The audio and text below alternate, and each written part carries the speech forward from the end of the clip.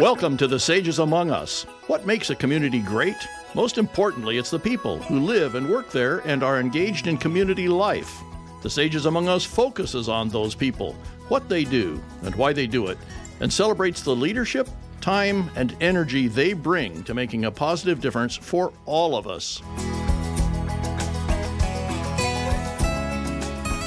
Well, good evening, everyone. I'm Kimberly Ewing, your host tonight on The Sages Among Us. And with me is Carlos Caruncho. He grew up in Cuba, where he was born, attended university in Russia, and defected from Cuba at the age of 27. And after living in Canada for a year, he crossed the border into America and finally received refugee status in 1992. That same year, he began work as an assistant for a Burgundy-trained winemaker in Northern California, where he worked for 5 years. And after a stint abroad, Caruncho returned to California and became a high school teacher at Bear River High School and now teaches at Lincoln High. And he took over a 45-year-old abandoned vineyard in the Sierra foothills, coaxing it back to some semblance of life through organic dry farming under the name Achilles Wines. Carlos's given name and the Spanish rendition of Achilles. Welcome, Carlos, or should I say, bienvenidos, Carlos. Thank you very much. Thank you. How are you on this rainy night? Happy New Year, by the way. It's actually very interesting, very English kind of weather. So it is. Yeah. Very, very much from the other side of the pond tonight. Indeed. But we're here tonight to talk about Carlos and why you have become a sage in our community. Well, one, who doesn't love wine? And who doesn't love a teacher? True. Right? So I love the story, but I want everybody that is listening tonight to know your story. And how it generally starts is where you came from. So we know you were born and raised in Cuba, but maybe tell us a little bit about your childhood and your family dynamic. Absolutely. So I grew up in the family of 4 women. So I was pampered, but also, I learned a lot. I learned a lot from my sisters and my mom, and the community was very close. Latin families, they're usually very close. They work together and they support each other. Right. So my neighborhood was kind of wild. We had, among many things, we have people from Africa descendants, so they had the celebrations during December. They call them Bembe. Bembe. Yeah, so they have it twice a month, and I used to participate in those, and it was fascinating. So, yes. With music, food, everything? Yeah, everything. It was altar. They had altars with a lot of fruit and candles. Drums playing and dancing and singing. It was fascinating. So I grew up in that kind of environment. And with 4 women. Yeah, with 4 women, exactly. Are you saying you're the only boy in the family? That is correct, yes. Were you the youngest, the middle, or the eldest? I was the third. Yeah. You were the third of the family. So would that be considered the second youngest? Second middle. kind of. Oh, my goodness. I can imagine. Okay. And then father figure, mother figure? Yes, I had my stepfather who raised me. And I actually learned a lot of things about my stepfather when I went to Cuba last April. I was fascinated the way he would sit me on a stone and he would make me learn how to read and do math. I don't remember any of it. Wow. But yes, my sisters told me when I was there last time. So you're still, as even visiting last year, learning and remembering things. Wow. Indeed. And so tell me a little bit about being a Cuban child in, the 70s? Yes, pretty much the 70s. Well, it was fascinating because then Cuba, of course, was supported by many other countries, especially Russia. Sure. So our upbringing was with Russian cartoons, Russian movies, war movies, and so it was pretty much everything from the communist bloc, everything that we received. Right. But at the same time, you could see that everyone was very close. The community was very close. We supported each other tremendously during that time. So yes, it was a very, very rich childhood for sure. And it sounds multicultural. Absolutely. Even though yes. in what you would think would be just one culture, but obviously not. No, not at all. We had people living in my hometown from Russia, from Poland, actually even French people, I remember. Really? Yeah. That's fascinating. And you're a multilingual person now, Carlos, but did you hear different languages back then too because of the cultures? And yes, indeed. I remember being in high school and visiting with a friend, visiting a couple from France, and I was fascinated by the language. It was like music to my ear. And then, of course, all the languages, Russian also was around, and Italian and French. So I was always fascinated by it, and I don't know. You obviously picked it up. Exactly.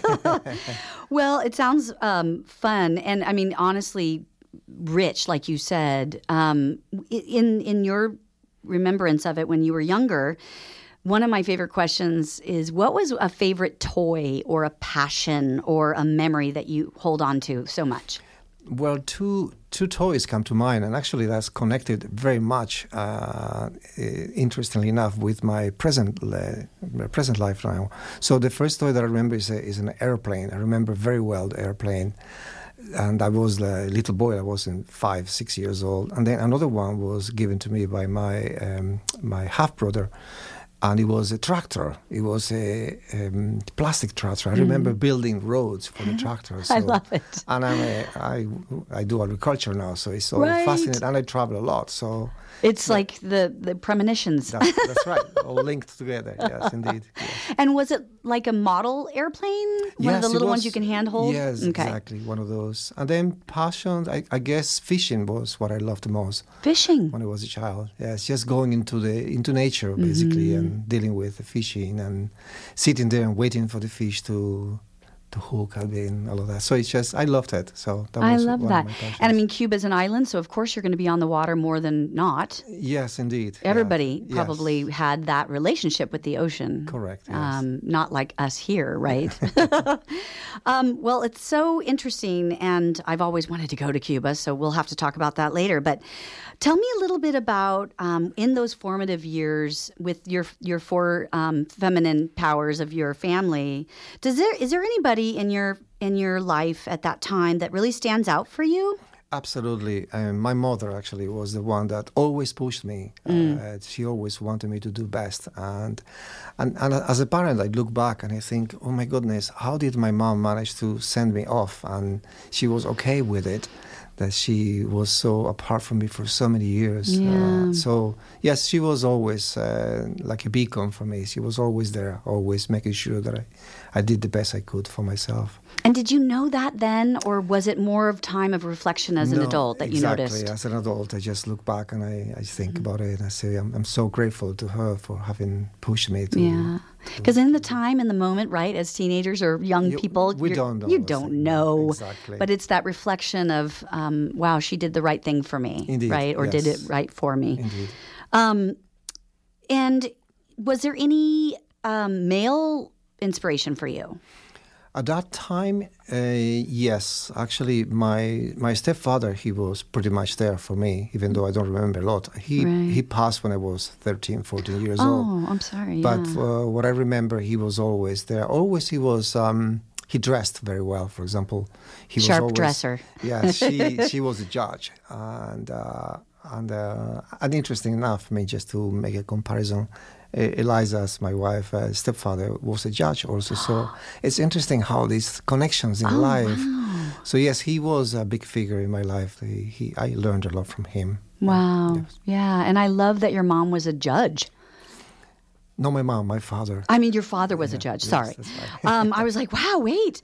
Okay, and so interesting. And just to mention sweet Eliza Tudor, who we know and love, you are married to her, and we'll get to that in a minute, but we want to put a shout out to her.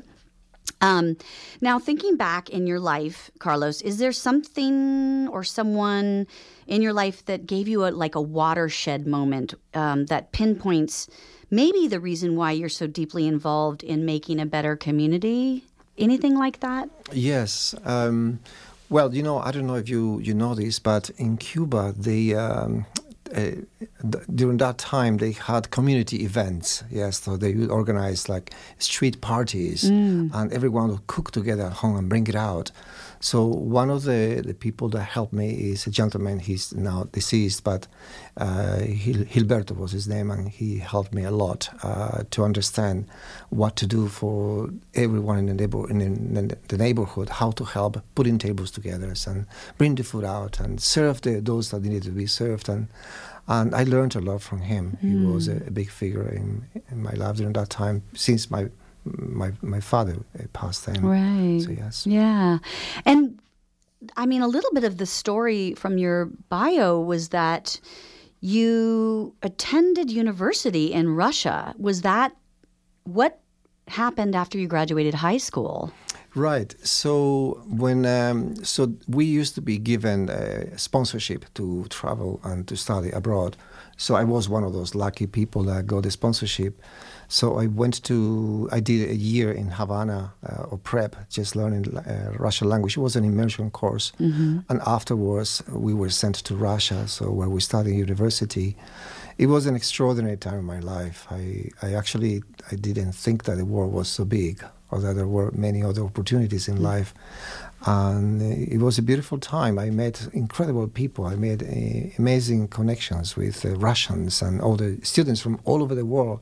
It was the first time that I saw that there were so many people from all over the world in one university. From India, there were from China, there were students from Laos, students from France, from extraordinary places. So that was really very, very emotional to be there. I bet. Yeah. When you say university in Russia, where was it? That was in a city called Oryol, which is about 6 hours south of Moscow by train. Okay.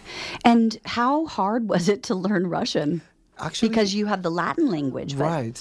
Well, because we did this course in Havana, it was very intensive.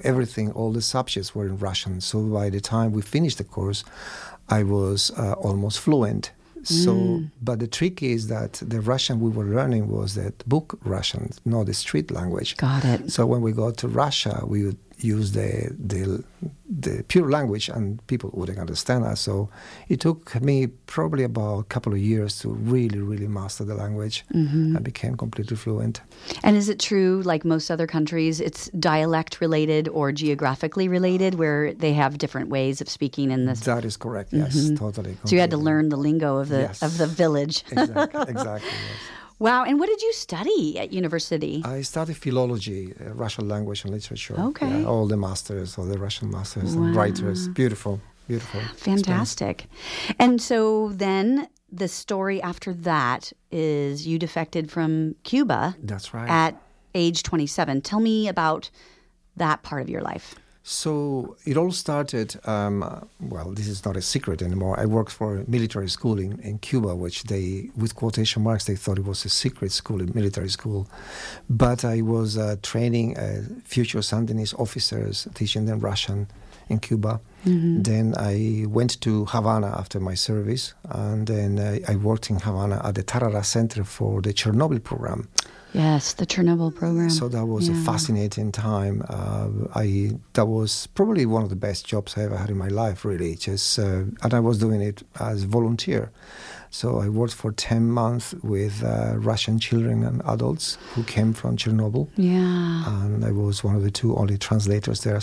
So just to make a long story short, after a long period, I managed to get a visa to go back to Russia to visit. And then on my way there are millions of other details, but I'm cutting it short.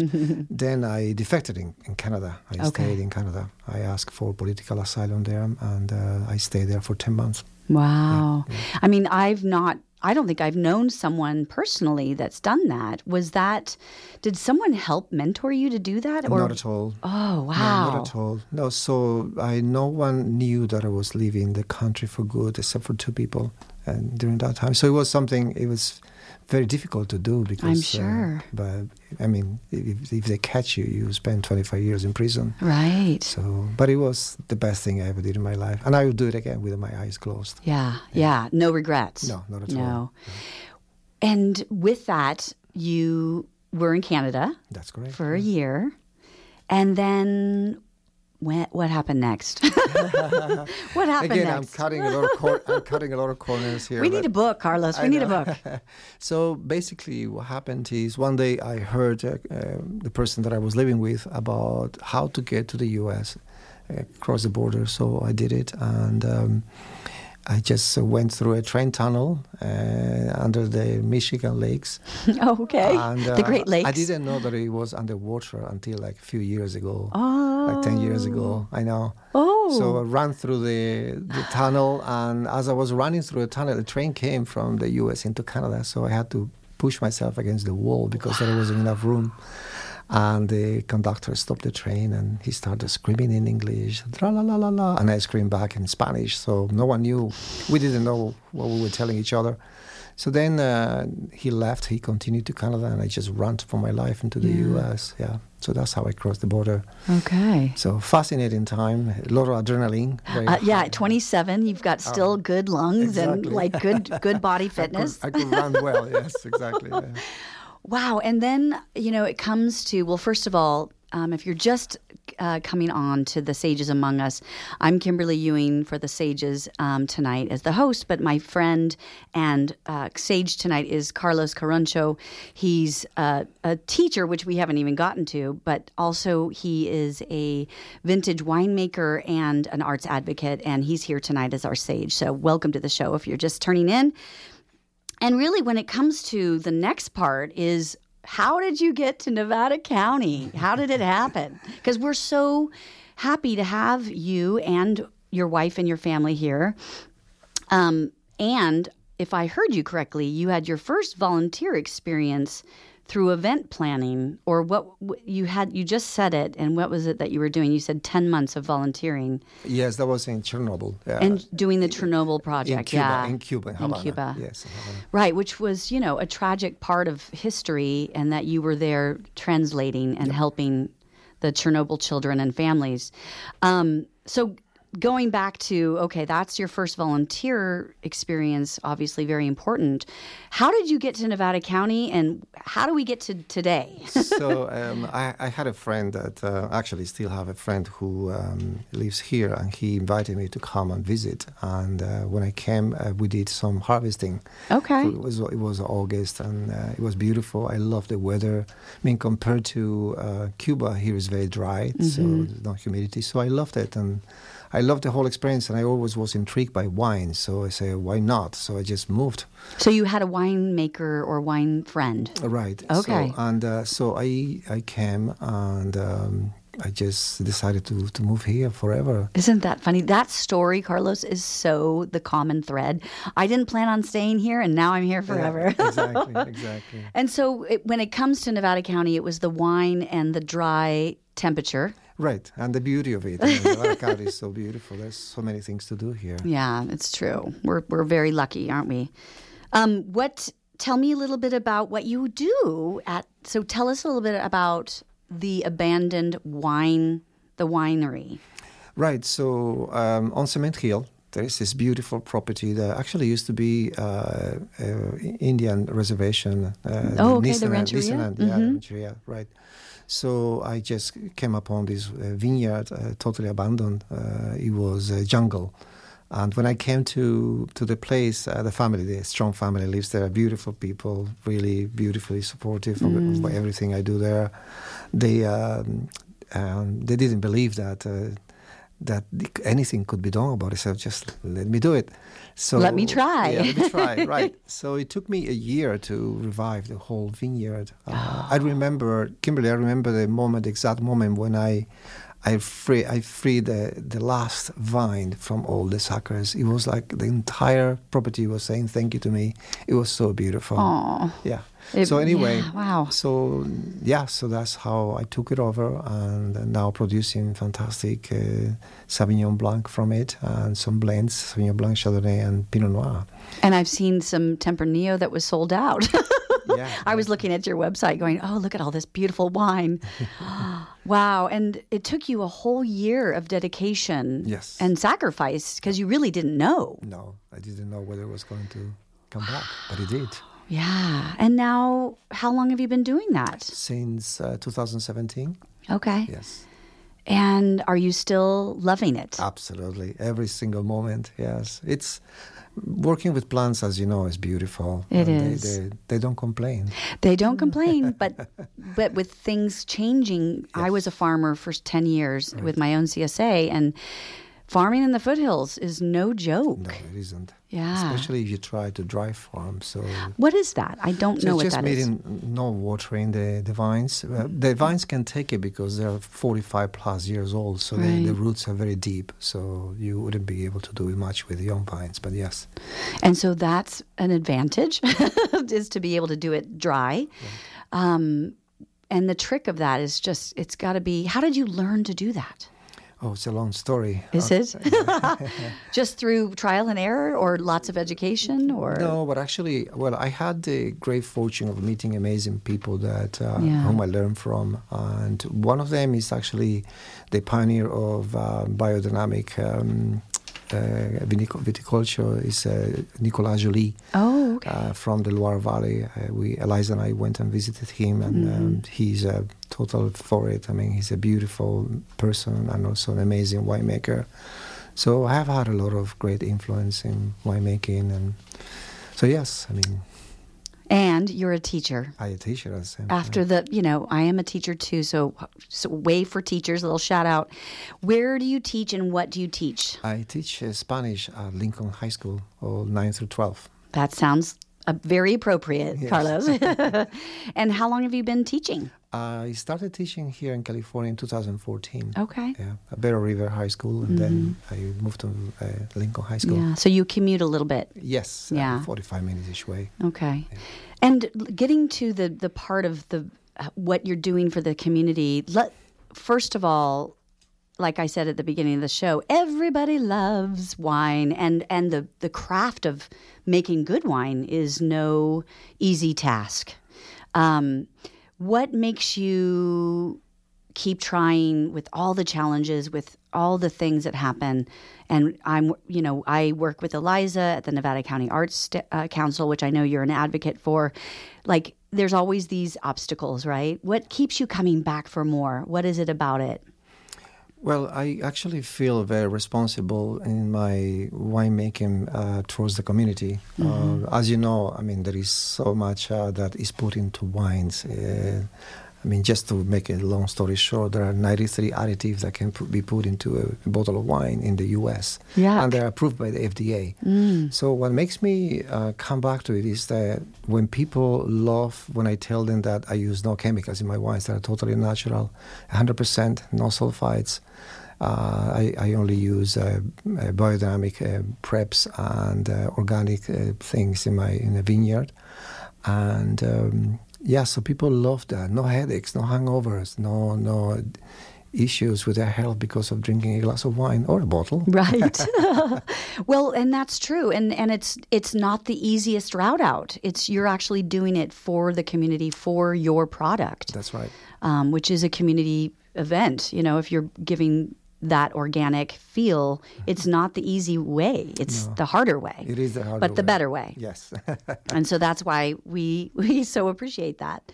Do you think that you will continue on? Are you feeling, when you talk about your community and your time committed to our town and with Eliza and the arts, and your children too are very much into the arts. Do you have any, if you had a magic wand, is there anything that you would like to do or that you would like to achieve beyond what you've already achieved? Yes, probably get the community to know more about what we're doing with the wines, because it's something that we all need.